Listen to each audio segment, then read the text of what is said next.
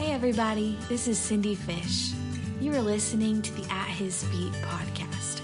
I want to invite you today to set aside your whirlwind of busyness and mental to-do list to have a seat beside me at the feet of Jesus. Now let's pursue Him together. Thank you for listening. Hey again. Welcome to episode 2 of At His Feet. This week we'll title Go and Tell.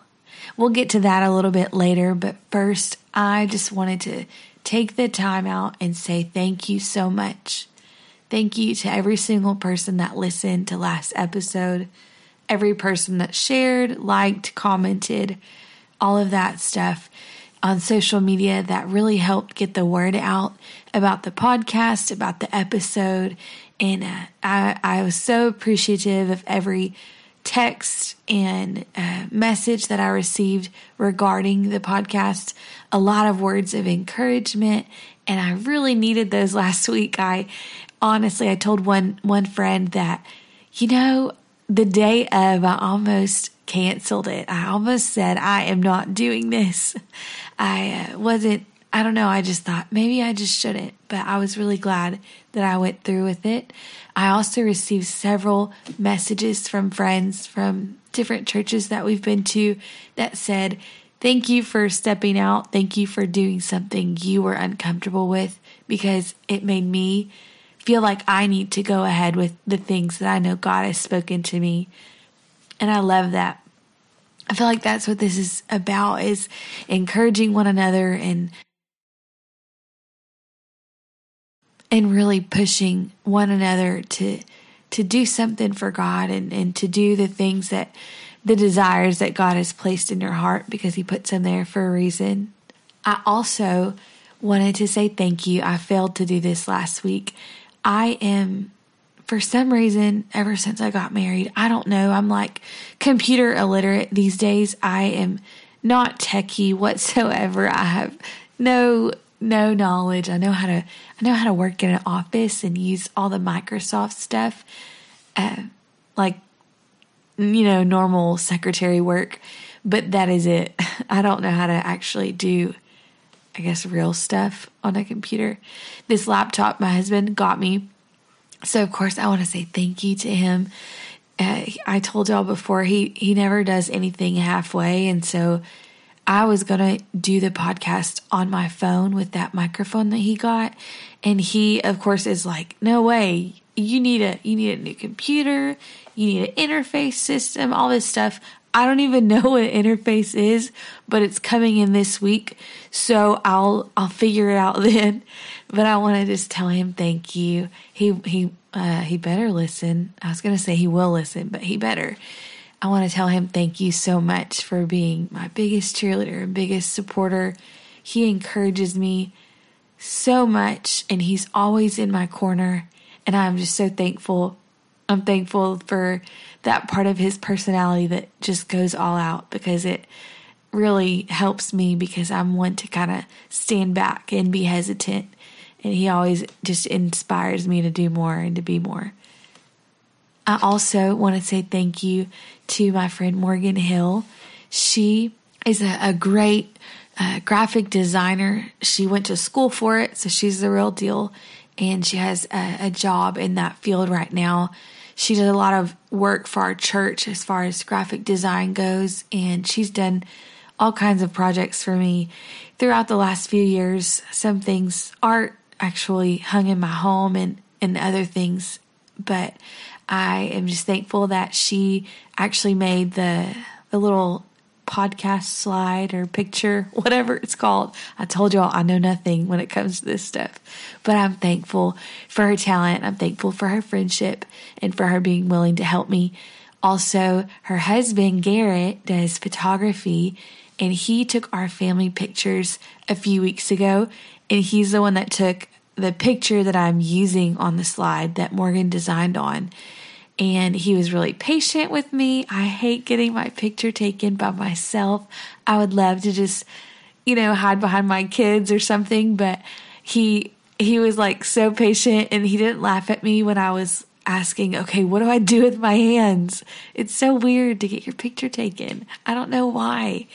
for me at least. But I'm thankful that he did that for us. Also, our friend David Jennings,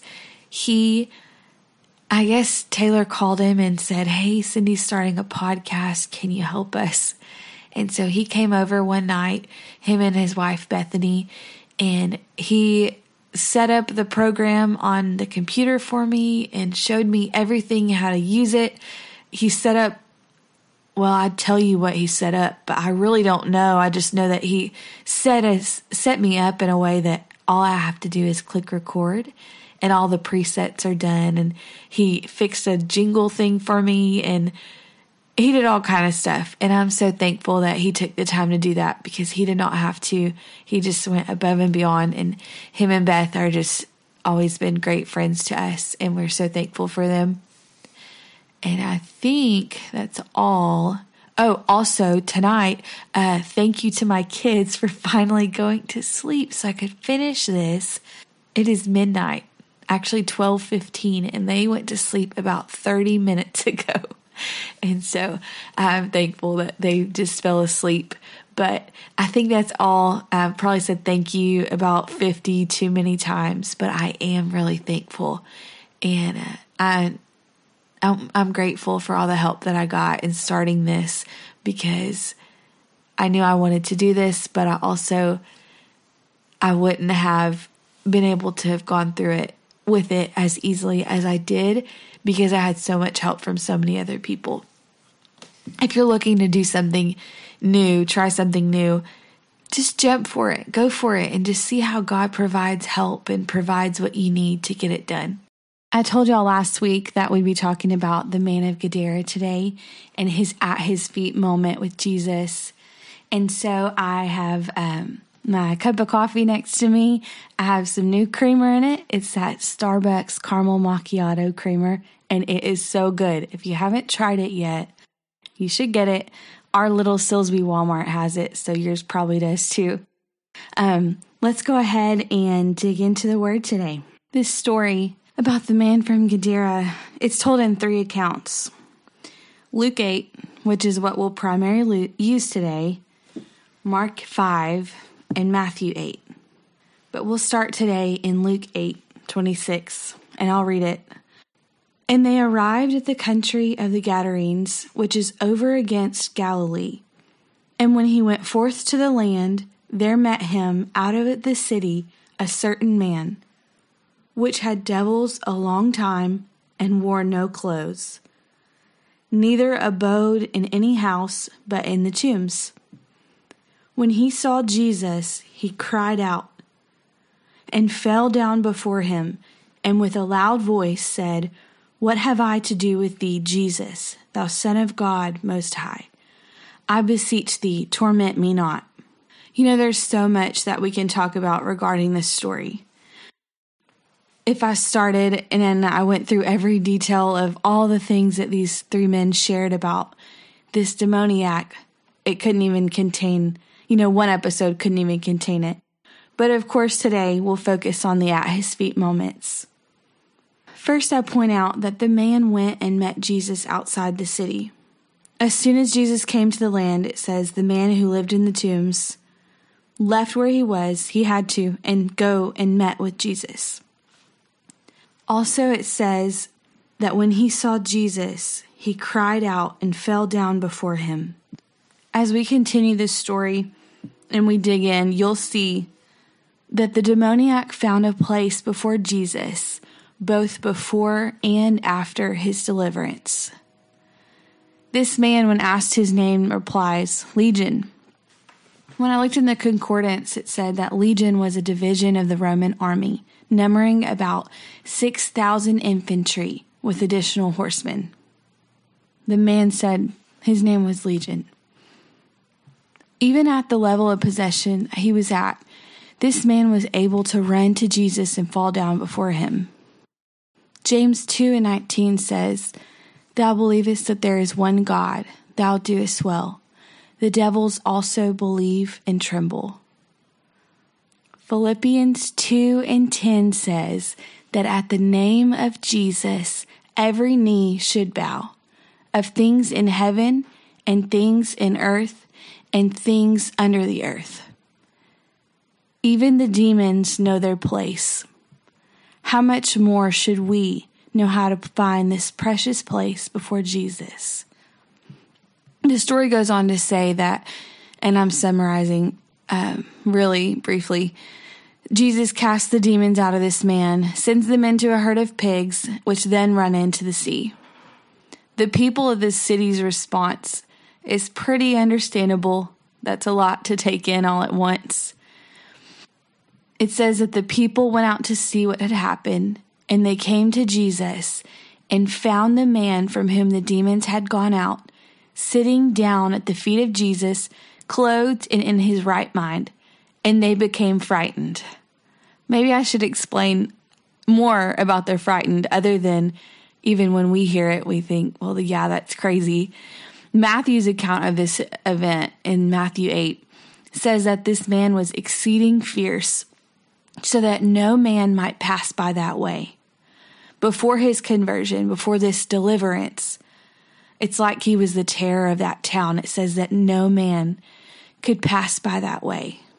But today, instead of pointing out all of his wrong, I want to point out some things that he made right, some things that he did right that we can learn from. One, in that scripture, says that he was brought to his right mind. It also shows us that he appears in his right place after being delivered. That's sitting at the feet of Jesus. He also displays a right demeanor by being clothed and more put together. Even after being demon-filled, he knew his right place. Our right place is at the feet of Jesus. One commentary that I read, and I'll add this, there are these books. My husband has a really nice little office at our house, and when we first moved in, he had this idea to do this whole wall of a bookshelf, and he had so many books that his grandpa had given to him. I went on, and I pushed and pushed trying to get rid of some of these books because I thought, you will never use them. I told him that, actually. And I don't know how much he has used them, but I have pulled out this big stack of red books that I wanted to get rid of more than once. And so now I've kind of had to apologize for trying to get rid of his stuff. And they've actually been really useful. But when I pulled that out the other day, I was just trying to see what they had to say about this man. And something that I read that I really liked said this: the demoniac had reverential affection for his deliverer. Thus he sought to be near him, yet would take the lowest place in his presence, from which he might look up to gain with admiring and loving regards. If you listen to episode 1, how perfectly does this tie back to us talking about taking the lowest place on the list just to be in his presence? Or Mary sitting at his feet just to learn. In taking our place at the feet of Jesus, we say without words, just like this man did, that we have come to ourselves and are now in our right minds. To think of coming to my right mind reminds me of the prodigal son. The word says that when he came to himself, when the prodigal son came to himself, he took his right place in the Father's house.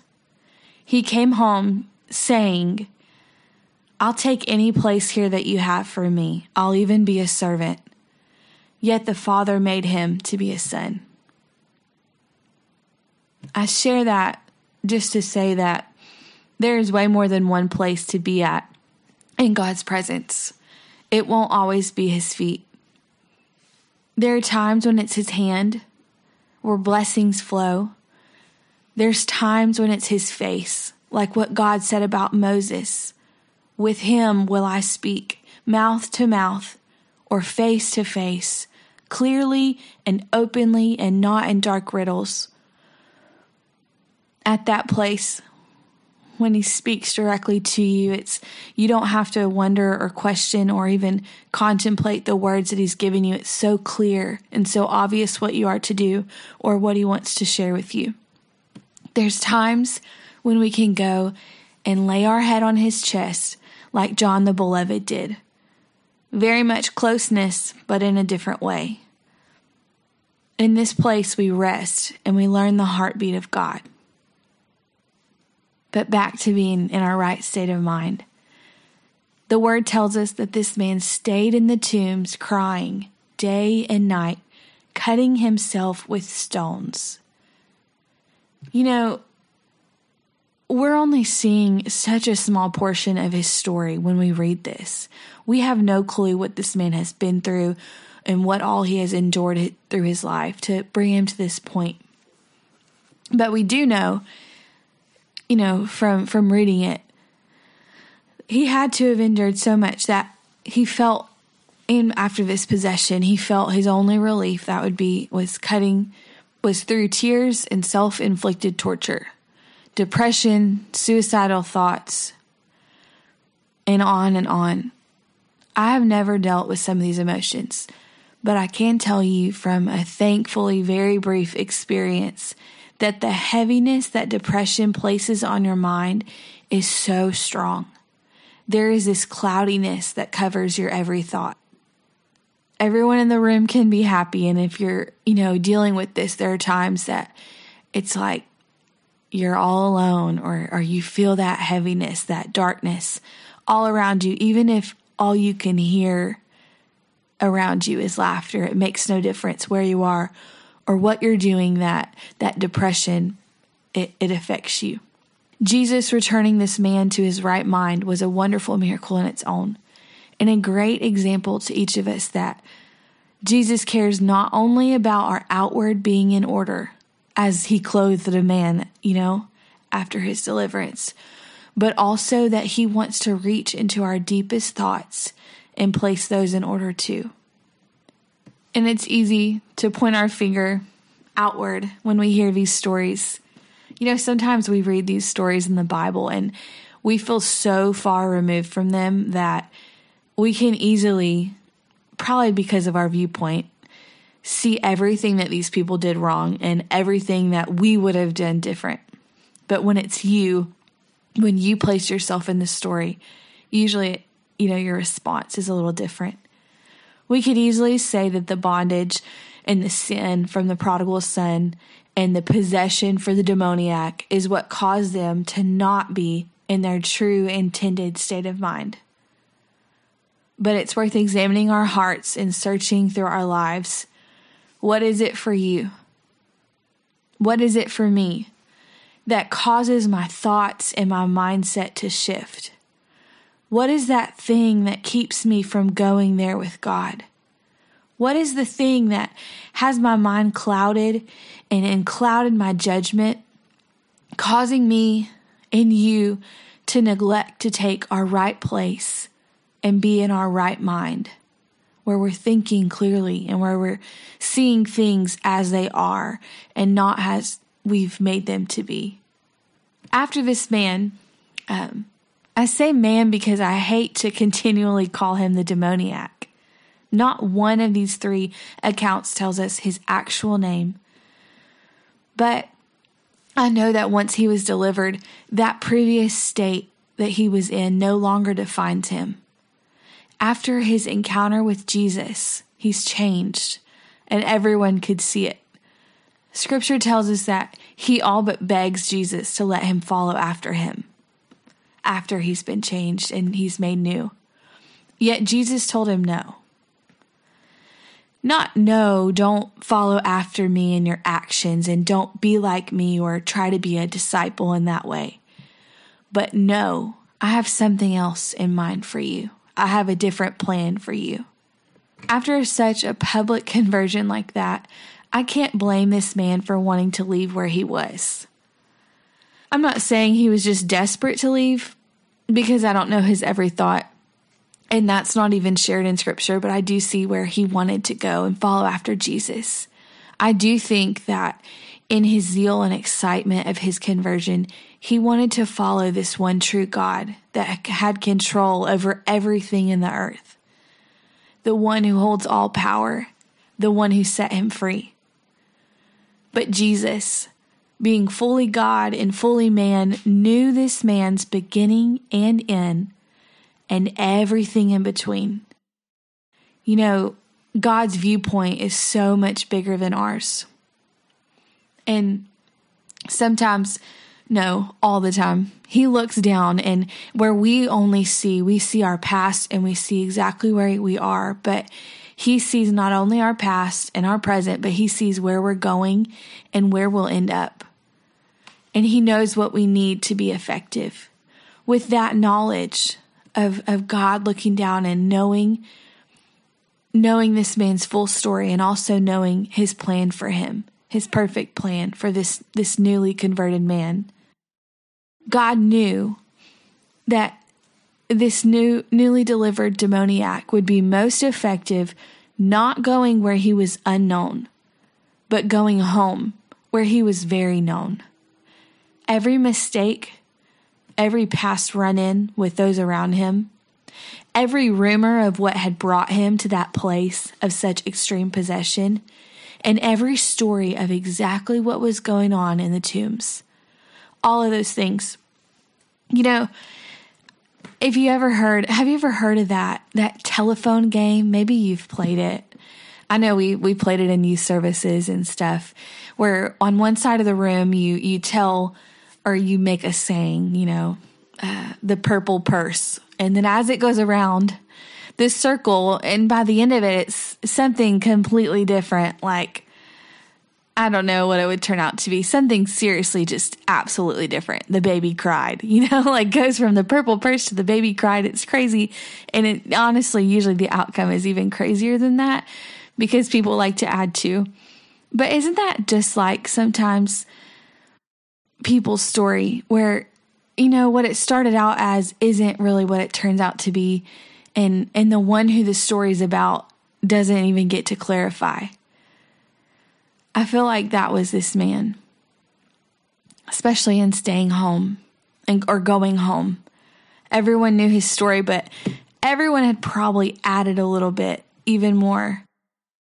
Jesus wanted those who very much knew this man's story to be just as acquainted with Jesus' ability to turn it all around in a moment, in an instant. I imagine him telling his story for years to come, seeing someone around town who knew him before, and him allowing the healed up scars on his arms from where he would cut himself with stones to tell his testimony for him. God had been so good to this man, and God knew that he would make the most impact at home. There's a reason that everyone who feels called doesn't leave and do mission work in another country, or even go and move to another state or city. God knows where each of us are going to have the ability to reach the most people. And I don't know about you, but whatever God wants is what I want. I've been in that place before where I said, God, I will go anywhere, I will do anything, but if you never want to remove me from this place, I will stay and I'll work just as hard. And I can tell you it's true. I remember when I first got in the church, my conversion was so fast, so abrupt. Honestly, I graduated high school in May one way, and in the end of June, God filled me with the Holy Ghost. And when I got the Holy Ghost, I'm not kidding when I say I got it at church camp. And I came home, and anything that I had that I didn't think was pleasing to God, and obviously God works on us in time, but what I knew in that very new moment, I got rid of it. Every single thing that I could think of. And so it was so fast. People that had seen me not even a month before, if they saw me somewhere else, they would not even know, I guess, what was going on. So I would see people in Walmart or the mall, people that I had been friends with for years. And I don't know if they were being mean by it, but I remember, seeing them and being so excited about what God had done for me and wanting to share. And I would go and I would even just say hi, like wave or smile or say hello. And there were people that would all but look the other way, like wouldn't say hi, would make eye contact and just look away. And I had to purpose it in my heart that, okay, this is so uncomfortable and it's embarrassing. And, it's not fun when you're not, accepted or whatever. But I had to just say, okay, God, I'm not leaving. I'm not hiding. This is part of my story too. And I'll just deal with it. Like this man had to go back home and face all that he had been before. Also in that same season, there's a story that my pastor told. This was before I got married, so before I went to the Silsby church. And I don't remember it word for word, but I very vividly remember certain parts of it, so I'll tell what I remember. My pastor talked about when he was younger, I think like an early teenager, about how he was raised in the church and he was involved in ministry and played instruments and all kinds of things and was always willing to do the work of God.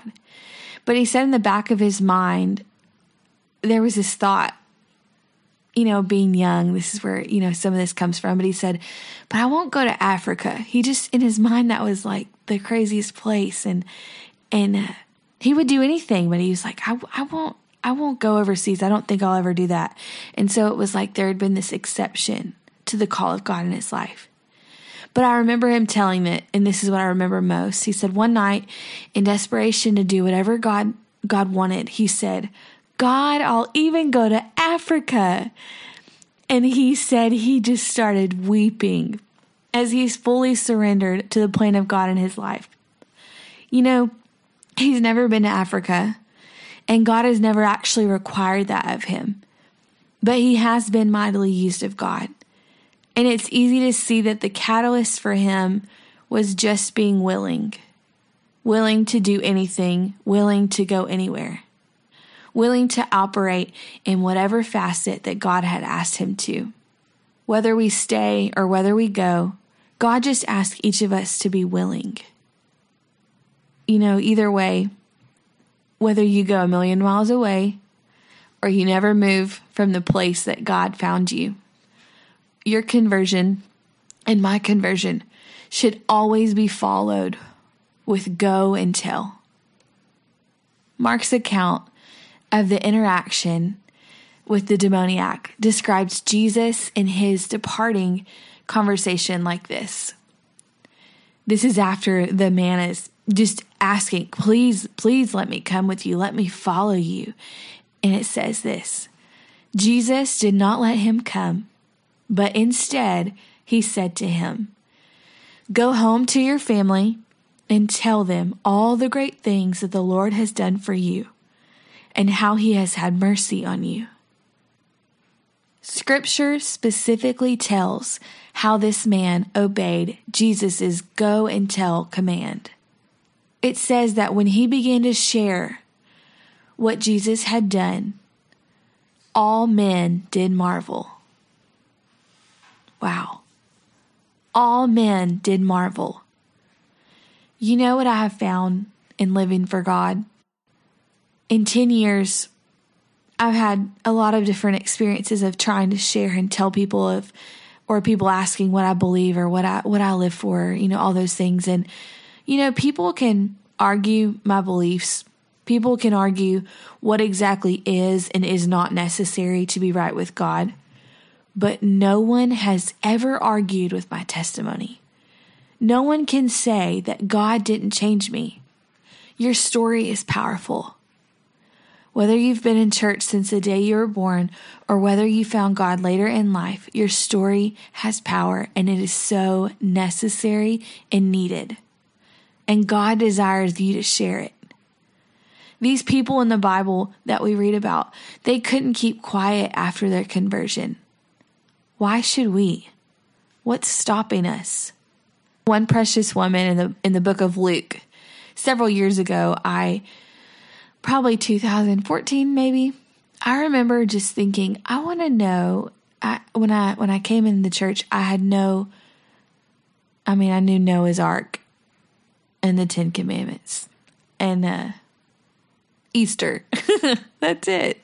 I didn't have a lot of knowledge. And there's so many stories. Even now I read and I tell my husband, I'm like, did you know that was in here? I've been studying the Kings. I've been just blown away by all these different men and all the things that they did. And I tell him, and a lot of times he's like, yeah, I knew that. And I'm like, well, it's new to me and it's awesome. But several years ago, I had this desire and I wanted to study the women of the Bible. So I bought I think 4 or 5 different studies on women of the Bible. And some of them were exhaustive, where literally every single day you were studying a different woman and it was for a whole year. Or I have one that has a page for every single woman that's mentioned in the Bible, whether by name or even not. And there's one woman that I read about that her story just stuck out to me. And I have never forgot what the word says about her. In Luke, she practiced this same command, this go and tell, not because she was told to, but because after her in-person experience with Jesus, she couldn't help but go and tell. When the Bible speaks about the prophetess Anna, she only saw Jesus as a baby. Only 3 verses contain her story. But I've always loved the way that it says that after seeing Jesus, she spoke of him to all that looked for redemption in Jerusalem. An elder who had lived through many things, she finally saw the promised Messiah. This devoted woman being allowed to see in person this king, this long-awaited promise, was a privilege, and it wasn't one that she took lightly. She knew the prophecies. She knew the Old Testament foreshadowing about this king that would come and save his people. How could she be quiet? She told all that looked for redemption of this Jesus that had come. All. She didn't look and say, it's for this one and not for that one. And she didn't pick through and think of who she thought wanted to hear it most. It just says she told all that looked for redemption. And let me tell you a secret. Having lived on both sides of this message, I can tell you with confidence, every single person that you meet is looking for what our Jesus has to offer. They may not even know it, as they fill that God-sized void in their spirit with things that are the total opposite of being described as godly. But even still, everyone is looking for the redemption that we find in Jesus. You might wonder, how do I answer their questions? How do I even start to tell? In Colossians, it says this: conduct yourself with wisdom in your interactions with outsiders. Make the most of every opportunity, treating it as something precious. Let your speech at all times be gracious and pleasant, seasoned with salt, that you might know how to answer each one who questions you. I think sometimes we make it so complicated, but really it's just making the most of each interaction. Waking up each morning with our eyes open and saying, God, lead me today. God, show me someone who wants you, who's hungry for you, and whether they realize it or not, make me sensitive today. And it says that we'll know how to answer them. So it's not so much of being worried about answering every question right, because when we have the Holy Ghost, God will lead us. He'll tell us what to say. He'll tell us who to speak to, if only we're sensitive and if only we're willing. One more for today's episode of someone who was changed from falling before Jesus and then widely sharing their experience. Peter, who followed this go and tell command more than Peter. You know, the one who would preach on the day of Pentecost, who at one altar call saw about 3,000 souls added to the church. That Peter, he had one of these moments too. And it wasn't actually at Jesus' feet. It was at his knees. He fell at Jesus' knees. But I thought, close enough, and he has a great story. But it was that same posture of falling before Jesus. Before Peter ever preached his first message, he was simply a fisherman. After an uneventful night of fishing, Jesus comes and works a miracle. They caught so many fish that they couldn't even contain them. Jesus had just overwhelmed him, and the word says that Peter fell at Jesus' knees as he was so astonished of what Jesus had just done. In turn, he went to follow Jesus. And this first spark, this first close moment with Jesus is what started a relationship with Jesus that some of us only dream of. This relationship started when Peter responded to Jesus showing up by falling before him. There's two things as far as pertaining to this that stand out to me as why Peter made such an effective preacher on the day of Pentecost. One I've already spoke of, which is his first encounter with Jesus that caused him to fall at his knees. And two is this moment that he experienced. Many others experienced it too, but he was there for this. And Jesus said, "But ye shall receive power. After that the Holy Ghost is come upon you. And ye shall be witnesses unto me, both in Jerusalem and in all Judea and in Samaria and unto the uttermost parts of the earth." How many of us know this scripture by memory, but don't show it on our actions? Me. I'm guilty. Ye shall receive power after the Holy Ghost has come upon you. When you are filled with the Holy Ghost, there is a new power available to you. Whether you and I choose to accept and access that power is totally up to us, but it's available. It's there. This same Spirit that we receive when we are filled with the Holy Ghost. Well, let me just plug in here to say that if you have not received the Holy Ghost, or if you haven't heard of being filled with the Holy Ghost, it is for you. Message me, call me, text me, whatever. Let's get together. We'll talk about it, and we can dig into what the Word says about it one-on-one. While speaking of the necessity of receiving the Holy Ghost, Peter, this is Acts chapter 2, the one that we've been talking about, says this: "For the promise is unto you and to your children and to all that are afar off, even as many as the Lord our God shall call." The Holy Ghost is not only for the spiritually elite, only for pastors, or only a gift of the Spirit. It is essential, and it's available to you, to your children, and to all that are afar off. I'm so thankful.